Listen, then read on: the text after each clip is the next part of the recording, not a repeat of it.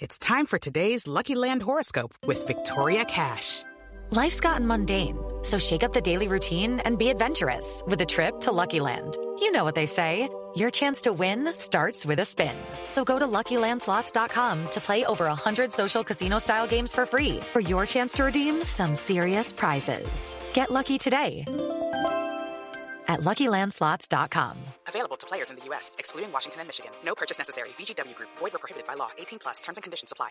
Judy was boring. Hello. Then Judy discovered ChumbaCasino.com. It's my little escape. Now Judy's the life of the party. Oh, baby, mama's bringing home the bacon. Whoa, take it easy, Judy. The Chumba life is for everybody. So go to ChumbaCasino.com and play over 100 casino-style games. Join today and play for free for your chance to redeem some serious prizes. ChumbaCasino.com. No purchase necessary. Void where prohibited by law. 18+. Terms and conditions apply. See website for details. Hey guys, it is Ryan. I'm not sure if you know this about me, but I'm a bit of a fun fanatic when I can. I like to work, but I like fun too. It's a thing. And now the truth is out there. I can tell you about my favorite place to have fun. Chumba Casino. They have hundreds of social casino style games to choose from with new games released each week. You can play for free anytime, anywhere. And each day brings a new chance to collect daily bonuses. So join me in the fun. Sign up now at ChumbaCasino.com. No purchase necessary. VGW Group. Void where prohibited by law. See terms and conditions. 18+. Hello and welcome to the 1871 podcast. And before I introduce tonight's special guest, this is just to let you know that our guest tomorrow is Tom Williams from Proud Royals. And then on Friday's episode, we'll be looking ahead to the Legends game on Saturday. And actually, our special guest tonight might be playing in that game. So we're going to talk to him about that a bit later. But now it's time to introduce our special guest, former Royal striker, Simon Cox. So welcome to the show, Simon. How are you? I'm very well. Thanks for having me. No, you're very welcome. And thank you ever so much for joining us. We usually talk to our guests first about their time at Reading, and then we ask them what they make of the current situation at Reading. But if it's all right with you, we're going to do it the other way round. And I just mentioned there about the Legends game on Saturday, and we'll be doing a preview to that. And you might be playing in that game, but you might be playing actually for the 106 side because you had two spells at Reading. That was your first spell. What are the chances of us seeing you play in that game? Yeah, I've been asked to bring my boots, so we'll see. No, listen, I was happy to get a call. Originally, I said no because I felt like I didn't play a significant part in the 106 team. But on reflection, it probably isn't about how much you played. I think it's more about the celebration and being part of the day, and I think it's something not to be missed an opportunity. So I'll come down. I'll be part of the whole spectacle of the game, which is a really good occasion. So I'll be down there. How much I play, I don't know. Whether I've been called upon because some of the lads are getting on a little bit or not, I don't know. It'll be a good day. And in terms of which side you could play for, I mean, you actually then played for Reading after the 2012 team, didn't you? So kind of in theory, you could play for both teams. You could sort of play for the 106 team and then come on for the Brian. But don't give them ideas. Yeah. I don't know if my legs would carry me that far. So you can score for both teams. Score for both teams. Yeah, well, that would be ideal. But no, I didn't play in the 2011-12 season, so I wasn't at the club at that stage. So I think if I was going to play for anyone, it would be the 106 team. But probably about the amount of time I play in this game will be the amount of time I played in the 106 season. So hopefully, depending on what the other lads are able to do, I guess. And in terms of who's going to win, we spoke to Kevin Doyle. I saw that. He thinks that the Brian McDermott team with the younger legs might have the advantage, but obviously if you do play, you'll be with the 106 team. Who's your money on? I don't know. I think it'll be a good day. I just think it'll be. Sometimes you can't beat experience, but legs seem to prevail in these kind of games, just purely and simply. I'm guessing it'll be a nice day as well, so heat might play a part for the older lads, but I think it'll be a nice one for the 106 team to win. Good. So that's one each. So that'd be interesting. It could be a few goals. I was going to say, it could end up a draw about 8 each. Yeah, and mate, it'd be nice to get one from you as well. Yeah, listen.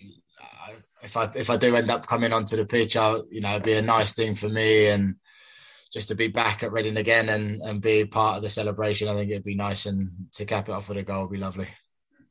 All right, and on Monday, Simon, we had the announcement, of course, that Paul Ince is confirmed as the new Roars manager, Alex Rae assistant manager, and Mark Bowen back at the club as director of football.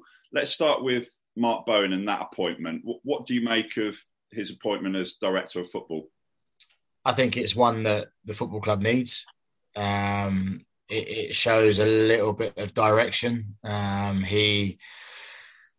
He's coming in with the idea that he has full control of the running of the football club in terms of the playing side now, who he's able to bring in, as long as he and Paul Ince sit down and they are able to draw up a list of players that they feel would be beneficial for the football club. Then it's now down to Mark Bowen to make sure the owners have got the funds available to go out and get those players. I think it's a position that the football club have been lacking in probably ever since Nicky Hammond left it. And I know Brian Treverton came in and sort of did it under the Jaap Stam era, but took it in a little bit of a different direction. A lot of foreign players coming in. But now I think with Mark Bowen being part of the director of football role, but he's obviously managed the football club as well. So he's seen it from both sides. He's seen it from the dugout, and now he's going to be able to see it from up above. So I think it's a really, shrewd appointment, and one that I think most people would be glad that he's got it done very, very quickly in the window, so he can now get to work on it. And what about Paul Ince? Obviously came in, kept Reading up. Been quite a bit of criticism aimed at him. Didn't win too many games, but what are your thoughts? Yeah, I mean, I was on Radio Berkshire and they said to me that he'd won 4 games out of his time at the club, but ultimately those 4 wins kept Reading in the league, and that was what he was tasked with doing. So I was one of the people who were very critical of him coming in as well. So, but the fact that he got Reading to stay in the Premier League, I feel like he is deserving of a chance. Now it's what he does in his, this off-season, pre-season and leading up to the next season is what he'll be judged on more than what he did this year. And we ought to be clear, a lot of the criticism actually wasn't really aimed at him directly. It was aimed at the club for making that decision to bring someone in who hadn't been a manager for 8 years, really. So it was kind of criticism aimed at the club, really, wasn't it, I think, at that time? Yeah, I just think it was a very strange appointment for somebody who'd been out of the game for so long. And we all know as football people that the game changes every season. So the fact that he'd been out of the game for 8 years, the game has massively changed since he was last in it. So, but he got what he was brought in to do. He got it done.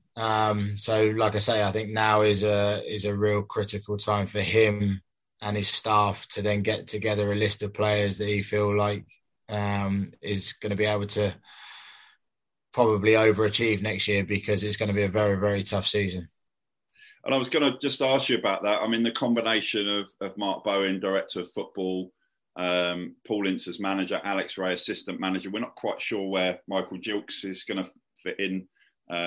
Michele Leggett would as well. We're not quite sure about that. But in terms of that combination of Paul Ince as manager, Mark Bowen, director of football, do you think a lot of people see it as a step in the right direction, having a director of football and specifically with Mark Bowen as well?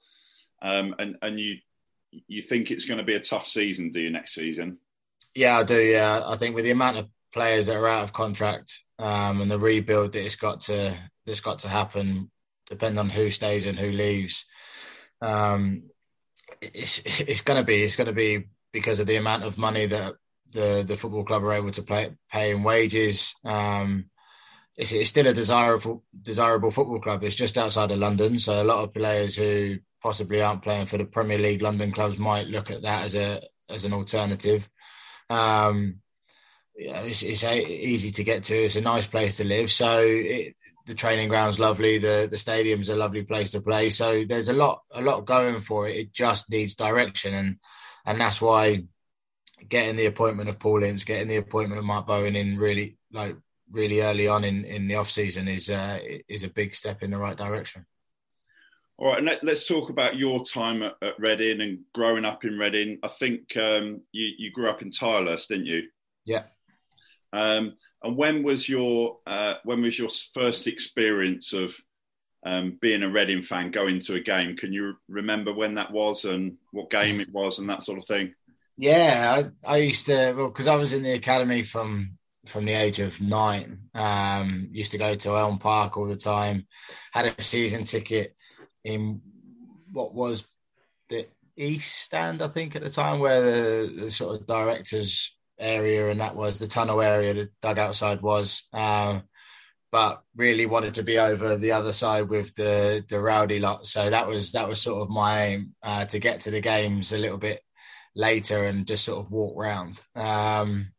Used to love going and watching players like Carlos Saba and people like that. Was like, just Nicky Hammond was in goal at the time, and I remember going to Elm Park and I think it was Swansea or someone like that in a cup game, and Nicky Hammond saved a penalty in the last minutes, and it was at extra time. And I remember my mum having to come and pick me up, but because it went to extra time, she told me I had to get the bus home. So yeah, I mean, they were the sort of early days of Reading. And then when they moved into the Medeski, or the Select Car Leasing Stadium now as it is, I remember going there the first day, and Luton first game, I think, was it? Seats weren't even in place before the gates opened. There were still people putting seats in when we all turned up. It was just a big thing to go there and be a part of the first day at the stadium. And you started playing at Reading, came up through the youth ranks, of course. What was that experience like at that time for you, actually getting that opportunity to play for Reading at that young age? And then also, did you was it your ambition? Were you determined that you were going to get into the first team at some point?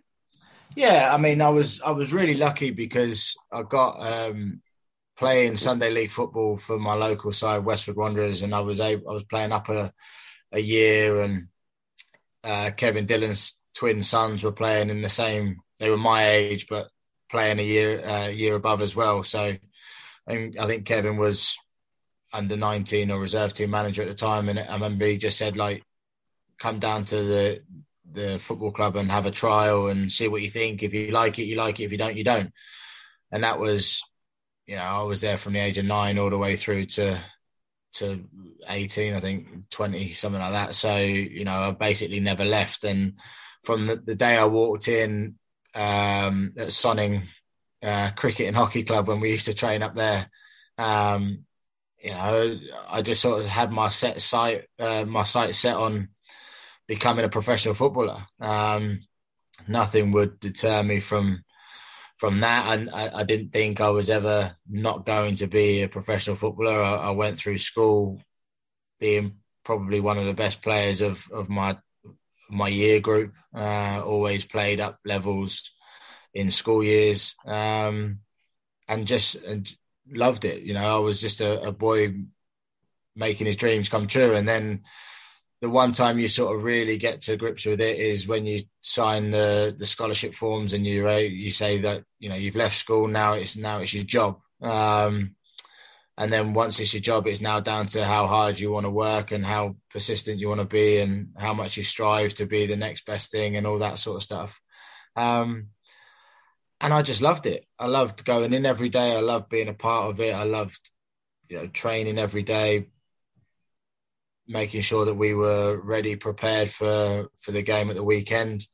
And then it was how quickly can you set your sights on the first team? Because I remember my first season in, Brendan Rodgers was our youth team manager at the time, and we had to set out, it was like a card, and he laminated it. It was, you had to set up like 4 or 5 goals of what you wanted to achieve this season. You know, strikers would be how many goals you wanted to score, defenders, how many clean sheets you want to get, that sort of thing. Mine was play a first team game, get a professional contract, you know, play a certain amount of games, you know, travel with the first team. Mine was all geared up to be in and around the first team. Mine wasn't about how many goals I would score, because I never really looked at my success as that. I always looked at it as, well, how can I achieve and get to where I wanted to get to? So I already had that ambition from day one, really. And Johnny, come in now and take over. And obviously, you know, it goes back a long way, Simon's association with Reading, doesn't it? But we're now into the realms of becoming a first team player. So I'll let you take over from here. Yeah. And Eamon Dolan, Simon, how special was he to work with? What did you learn from him as a player and as a person?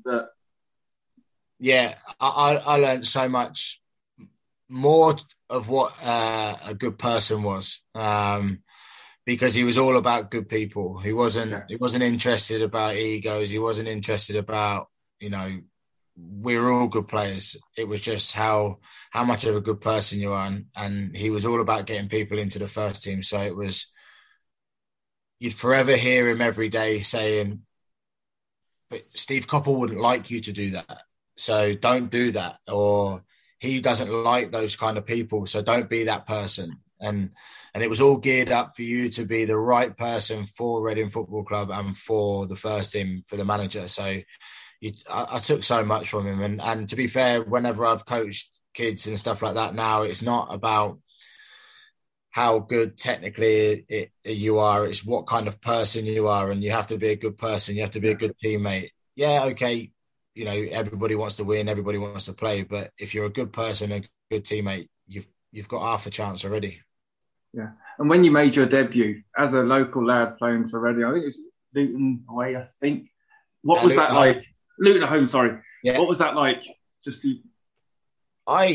you know what? I got the call because it was a Tuesday night, so it must have been Monday, and it was like, you're gonna be in the squad for the game on Tuesday. So I was like, oh, okay. Didn't sleep a wink that night. I got to the game like ridiculously early. You got to be in the dressing room for like 6:30 or whatever. Probably got there about 5:30. So I was like, right, I was in, and then like didn't really know what I was doing. Sort of sat down in the dressing room waiting for the team to get put up on the tactics board, then the subs, and wanted to know whether obviously I was going to be in it or not. Then I was on the bench and I was like, right, this would be lovely, hoping that we were like 2-3, 4-0 up, and then you get a good, decent amount of time. Yeah. Going for the warm-up up and down the line a few times.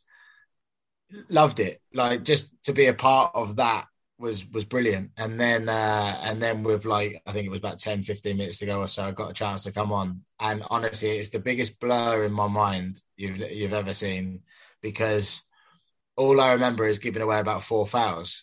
Like, I was just such a like rabbit in the headlights. I was just running after the ball, so eager to impress. Gave away. I probably should have been booked and sent off. But no, it was just such an amazing time. Not just for me, like for my family, because they were all there and all of that. It was just amazing to sort of play a part in that. And when you come into a team like in that changing room as a young lad, how do they make you feel welcome? And did you know kind of a lot of first team players anyway, or is it like, oh, geez, help? No, it was, yeah. I've been obviously I train with the first team every day, so I knew everybody and I knew what it was. And you would be at the games, the home games, every home game in the dressing room around it. So I was sort of in and around that situation anyway, so it was good. But nothing can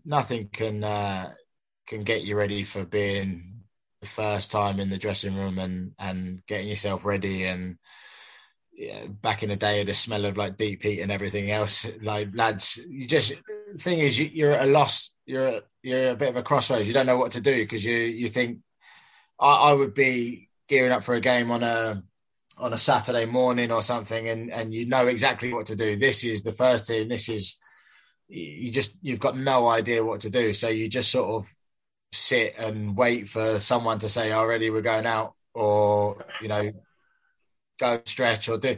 So you just sort of sit on your hands and hopefully someone tells you what's going to happen in the next 2 minutes or so. Oh, brilliant. And then, like when you so you had you scored in Asia, wasn't it? When the Peace Cup, I think. Yeah. Your first goal. I know it wasn't the home game, but again, your first goal for the first team. How was that? Brilliant. Loved it. Do you know what? Actually, it's funny enough. I was going for my phone a couple of days ago, and I came across those photos. Not of the goal or anything else like that. I took videos of like the stadiums and like the dressing rooms and all that sort of stuff. Because I was 17 or so at the time, and I had absolutely no idea what my career was going to look like at that point. So I thought, if I'm never going to make it as a footballer, at least I've like enjoyed this trip and everything else. Yeah. So I came across those photos, but to play against like River Plate and Lyon, and then all of a sudden, I remember I played right wing that day. I played in front of Mertz, and I just sort of, again, a bit of a blur, but I obviously remember the goal. It sort of cut in and hit it with my left foot into the corner. So, but for some reason, it didn't really register with me like how significant it would be for me or anything like that. I just sort of took it in my stride all the way through, and it was. But I loved it. To be given that opportunity to go and play in that arena as well was lovely. I think it's still one of the biggest stadiums I think I played in, or it felt like one of the biggest stadiums when I was 17 anyway. Yeah. And then Simon, you obviously were at Reading first time round, the 106 season. You mentioned Graham there. What was that like just to be part of the club during that time? Such a special time to be a Reading fan, and then, the following season finishing 8th in the Premier League.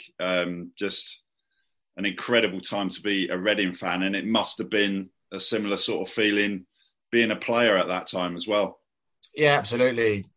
To come in for pre-season and go off on tour and the staff and everybody else set out their ways of how we're going to do well this year, and the players. The biggest thing I think I took from that whole season is how much the players backed each other and they believed in each other, and no one deterred from the game plan of being successful. And I think that's the biggest thing, is that if Glenn Little wasn't playing, John Oster would play it, and they would do exactly the same job as what the person in front of them did.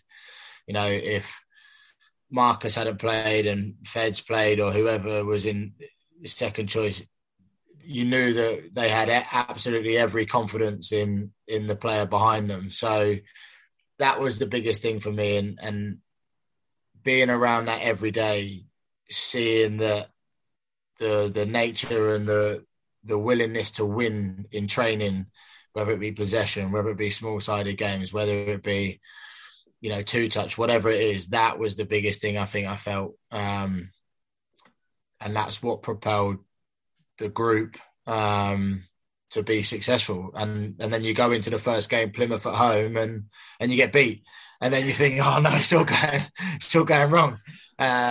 But then, you move on, you get your first win, and then you get your cup games, and then you start winning games of football. And then all of a sudden it started to be a case of, it didn't feel like you'd ever get beat. And that's so rare in football, unless you're sort of the top teams, but it's so very rare in football. And then to go and do something that's, be very, very hard for somebody to beat, especially in this day and age, I think. And because I always remember seeing tweets at the end of the season of when people tally up points towards the end of the season and they go, oh no, still not going to be beaten. So, Hello, it is Ryan, and we could all use an extra bright spot in our day, couldn't we? Just to make up for things like sitting in traffic, doing the dishes, counting your steps, all the mundane stuff. That is why I'm such a big fan of Chumba Casino. Chumba Casino has all your favorite social casino-style games that you can play for free anytime, anywhere with daily bonuses. That should brighten your day a little. Actually, a lot. So sign up now at ChumbaCasino.com. That's ChumbaCasino.com. No purchase necessary. VGW Group. Void where prohibited by law. See terms and conditions. 18+. And then that first season in the Premier League, I was lucky enough. Actually, I lived in Dubai at the time, and we used to get all the Premier League games. You could literally watch every game. So I watched a lot of Reading games, but from Dubai, and it was just. You just always really, really looked forward to watching the next Reading game, and just what a season. I mean, what was that like that season, in the first season ever in the Premier League, as a player for you personally to be involved? Yeah, absolutely. I mean, listen, to the fact that you got the opportunity to be a part of the first ever season in the Premier League, you could feel the buzz around the place. You know, all things then ended up being shiny and new again, and new players coming in. Not loads, because I think Steve was more interested in keeping the group together and rewarding the lads who had got them into the Premier League. He didn't want to overhaul the squad with 10, 11 players. He was like, no, these lads have done really well for me. There's loyalty there, so I'll reward them. We brought in, I think, 3 or 4 maybe. So that was interesting. But just sort of turning up for the games, United at home, Arsenal at home, even. I mean, I didn't go to many away games unless I was part of the squad, but ultimately just being a part of the games and stuff, you could feel the buzz around the place. And to be honest, I don't think it would have mattered really how well or how badly the club would have done that season. I think it was purely and simply a real good buzz around the football club that they got there, and they were able to see what it takes to get there and what it's like up there. And then all of a sudden there would have been something to aim for next season, like the season after. But the fact that they finished 8th, it was just something I don't think many people would have ever dreamed of, but let alone probably happen again. And one of the games I remember really well from that season was the FA Cup game, I think, wasn't it, against Man United? Yeah. 3-0 down after about 10 minutes, and then coming back and nearly coming back to 3-3. Obviously you then went away. You obviously in your first spell at Reading, you did break into the first team, but didn't get many opportunities. So you went away and obviously went on to play for Ireland as well. What was that feeling like of, being at Reading for so long, and then did you feel that you had to get away, or, what were your emotions like? What was that experience like of leaving Reading after all that time? Yeah, well, I sort of knew that. I think the writing was on the wall a little bit when we were in the Premier League. It was, you had Leroy, you had Dave Kitson, you got Shane, you've got Kevin Doyle, you've got all these players in front of you that are, have played a lot more games than I had, scored a lot more goals than I had. And Steve was all about loyalty. So it was never really going to be about, I need to give this young lad a chance. It was, well, my job's on the line, so I need to get as many points as I possibly can. So I understood that. I knew that. I had chats with him about it. And for me to try and get myself a career in football, I had to leave. I knew that. Had a few loan spells before leaving permanently. And one of them was obviously to Swindon on loan. And it was down the road for me, and I was scoring goals. So it made sense to make the move permanent and try and make myself a career. And, that was the sort of platform really for me to go on and have the career I did have. And Johnny, do you want to come back in now? Yeah. That's it. The opportunity to come back to Reading, Simon, how did that materialise, and was it an easy decision coming back from, or was it like, should I go back there in the good times that you had? Yeah, no, it was. It was a very easy decision to make. It was I was surplus to requirements at Forest, and they wanted me to go one place. And then as soon as I heard of the interest of Reading, I was like, well, I'm not going anywhere else. I'm going to go back. And it was interesting because it actually felt like it was a new club for me, because it wasn't the same as what I'd left. Yeah. And I remember my first game back was away at Wigan. And then the next game I had was at home to Huddersfield, and I think it was in the Cup. And I scored a goal in that game. So that was my first ever goal for the first team. So it kind of felt like I left as a kid, but came back as an adult. And I left as a first team squad member, but I came back as a senior player. So I had different feelings, different emotions of it, but it was probably the best decision, one of the best decisions I made, coming back and being part of the football club and actually showcasing and being a part of what the football club sort of stands for, really.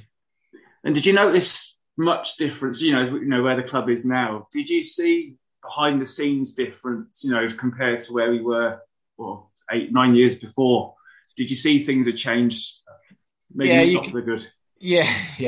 You could tell. Yeah, you could tell. You could tell things had changed. Obviously, Anton Zingarovic is obviously, not well thought of around the Reading area. So, but you've been in the Premier League in 2011-2012 season, get promoted from that into the Premier League 2013, get relegated, have people on massive contracts again, and need to get rid of people on those big contracts. Otherwise, the club is in big trouble. Need to sell people. Sold, obviously, Sean Morrison, sold Alex McCarthy, sold Alan Mafondra. Sold your big players pretty much of the club. And then it became a case of it's going to have to be the young lads. Some of the young lads at the time had only really played under 23s football. They hadn't stepped out on the first team pitch. So it was a case of just trying to get as many of them up to speed and up to a level as you possibly could do. And Nigel was tasked with, with that. And it was a tough one because he needed help. He needed help and he didn't get it. Although, I felt he did okay. But what happens when you have the younger players in there, you get inconsistency in performances and inconsistency in results, and that's where he needed the help for a few extra senior players, and he wasn't able to get them in. So it was a tough one, but it was a big difference of what I left to what I walked back into. Was it weird being the senior player now, your old club going? I was a kid then. Now I'm old. Yeah, it was. It was really strange because from being the kid who looked up to the senior players and wanted them to, as a young kid, you wanted the senior players to guide you in what was right, what was wrong, what's good, what's bad, that sort of thing. And then all of a sudden you come back as a senior player and then you're the one having to say, don't do that, do this. So it was all a little bit strange, but it was great. I loved it. I enjoyed being back, but it was a big difference. And Simon, that FA Cup run, what was that like? Yeah, really good. Like really, really good actually, because it was one of those times where we were doing okay in the league. We weren't really pulling up any trees, and we were sort of floating around sort of mid-table. But we knew that the FA Cup run was something that we could try and do something a bit special, more so get to the final if we could. And obviously get drawn, which we obviously saw as a favourable draw against Bradford, but we knew that they'd obviously beat a lot of teams on the way to get into the quarterfinals. So I'm not his biggest fan, but Steve Clarke was brilliant that week leading up to the Bradford game, because it was Hogwood at the time, but you can't replicate what Bradford's pitch was going to be like. But he somehow created. It wasn't a big pitch, but he created the bobbles and he created the puddles and everything else and the divots. He somehow created it with just cones and little bits and bobs that are knocking about. That put us then in the frame of mind and the mindset of what we were probably going to come up against. We go there 0-0, and that was probably it. Then that was probably tie done. Bring them back to the stadium, and obviously I think, what was it, 3 or 4 in the end. So that was the biggest thing I took from that we were able to get to there, and then obviously the semi-final is a little bit different. The semi-final at Wembley against Arsenal, go 1-0 down, which is, that's fine, but you just hope that then it's not a bit of a mauling and a bit of a slapping. But actually the lads done really well. And then it was, obviously GMAC coming on coming up with some goods and getting a goal. And then it's 1 each, and you think, can we take it to extra time and penalties, or can we nick one? And, as it fell flat a little bit, but it was just a really good, to be a part of an FA Cup semi-final and then follow it up the season after under Brian with an FA Cup quarter-final against Palace. So, the FA Cup seemed to be pretty good to us when I was back there. And then obviously, I mentioned you played for Ireland, made quite a lot of appearances for Ireland. What was that experience like? I had always tried to qualify for Ireland, to play for Ireland, ever since Brendan was my manager at Reading at the younger age groups, and he was brilliant in that. Never really got a call, so didn't really expect it. Then obviously, like I say, I had to go on my journey as a player, never really got a chance, and then all of a sudden you get your opportunity 2011 that you're going to get a call up for what is called the Carling Nations Cup, and I'd booked my holidays. I was gone. I was off on holiday pretty much at the end of the season. But then I got a call to say, "You come in and being a part of the squad." I was just expecting to go and be around it, not play, just sort of an introduction to what it would be like as an international. Got a chance to play in the first game. Northern Ireland scored on my debut, which was brilliant, at the Aviva, which was incredible. And then drew 1 each with Scotland, ended up winning the Carling Nations Cup, and then we go on to play in a qualifier after that and a game against Italy, which is scoring as well. So, for somebody who was going away, who thought he was going away to be a part of it, ends up scoring 2 goals and now actually feels a bit of a part of it. So, but then to get to later on down the line, the year after, and then get called up and be part of the squad that goes and qualifies for the Euros in 2012 and playing all 3 games of that, it was just such an incredible time. And then you went on to play out in Sydney, and I think you were out in Sydney until October, was it? October just gone. How did that come about, and what was that experience like for you? So when I was at Southend and we ended up staying up on the last day of the season, I had a call about 2 or 3 weeks before that to say that a club in Australia were keen on taking me out there, and I was a little bit like, too far away. I can't commute there. And then I sort of sat down, and I had a year left of my contract at Southend as well. So, and they don't genuinely buy anybody from over there, similar to the MLS. They don't sort of pay transfer fees for anybody. So it was either going to be I was let out of my contract at Southend, or I was going to have to run my contract down for the year and then go out there. I sat down with my family and I was like, what do you think? And my wife is, she's a banker up in London, so she wasn't leaving London to go to Sydney. So it was like, well, if I go, I'm going to have to go on my own, which I didn't mind, but obviously being away from family is a bit tough. So I go to the next season with Southend and get to around about Christmas time, and Sol Campbell then says, you know, you're not part of it anymore. We're going to let you go. And I was like, fine, no problem.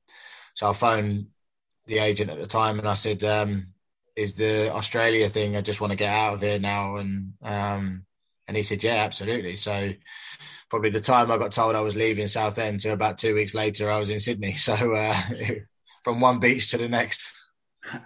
You played against Feds as well, didn't you? And played against yeah, I remember that. Yeah, yeah. That must be a bit surreal. You're out playing Oz against your ex-teammate, like. Yeah, no, it was good. Like, but the thing is, over there now, like obviously Mariappa's over there, who's obviously played at Reading as well. So there's a few lads in that over there. Jordan Much is over there as well. Yeah, you know, so a lot of players in that have played in, you know, in good levels of football in the UK are now sort of heading over there because. One, the lifestyle is really good. It's like, and the level of football actually is pretty good as well. So it's it isn't a place where people go and retire anymore. It's like the level is actually pretty high. So you go over, and I wasn't overly aware of that when I went there because I thought I watched a couple of games on the telly and I just thought, not sure about this. So what if I walked into? Got there and actually it was a lot higher than I thought it was going to be. Then obviously you then put into the equation the heat and the humidity of playing, even though you play at night.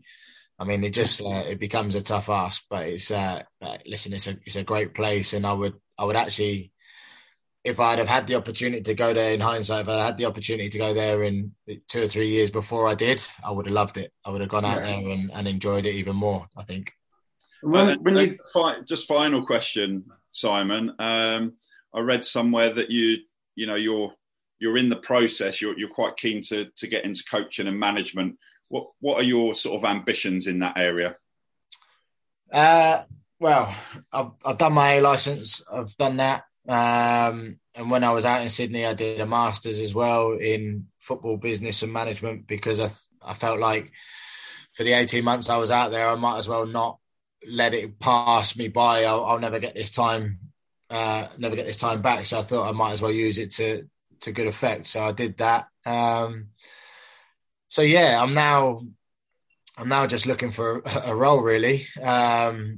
I know in football it's sometimes who you know more it is to what you know, but what I've found out in football sometimes is that everybody says that they'll help you out, and when it tends to be that point of the time where you pick up the phone to them and they go, oh no, not right now, can't really fit you in. So I'm sort of feeling that at the minute. But I'm sure something will happen. You know, I'm picking up the phone to people and speaking to people regularly enough that if roles do come up, then I'm available to do so. Listen, one day I'd love to come and manage Reading Football Club. That was one of my biggest ambitions. When I went back there, I said it to my wife about 2 summers ago. I said, like, one day I'll manage that football club.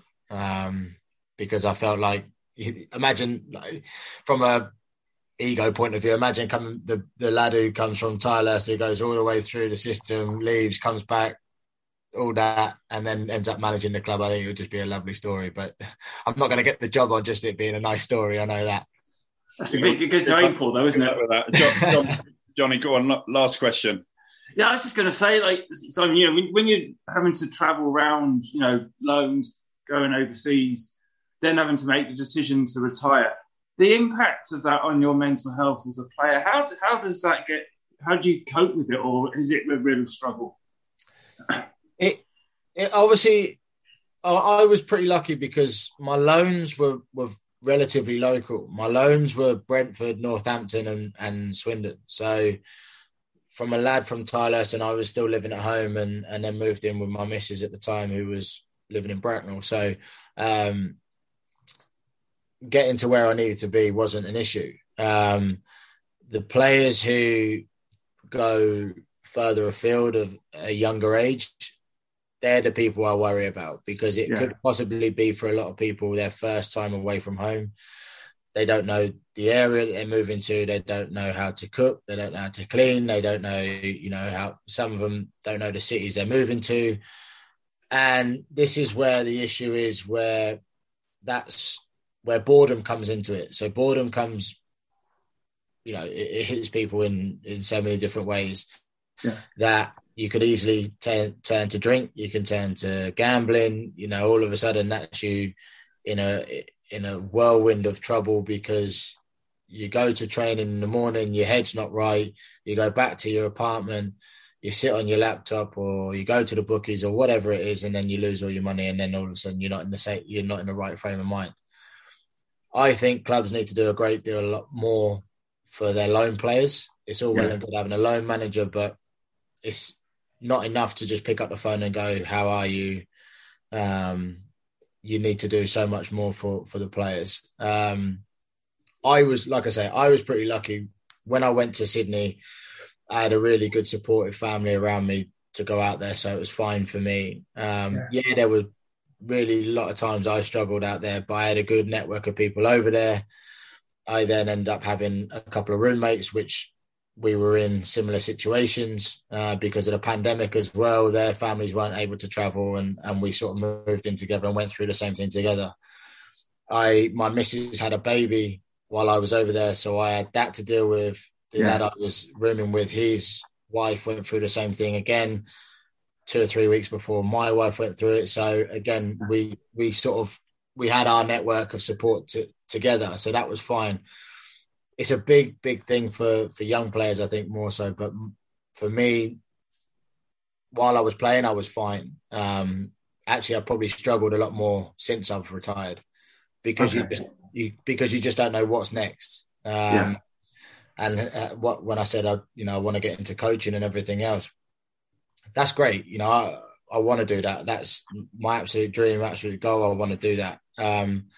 But when you don't know when the next opportunity is going to come and where that opportunity is going to be, it's daunting. And then obviously it puts a strain on your family, your finances, all that sort of thing. And it becomes a bit of an issue at home. So you have to try and put in place practices and make sure that you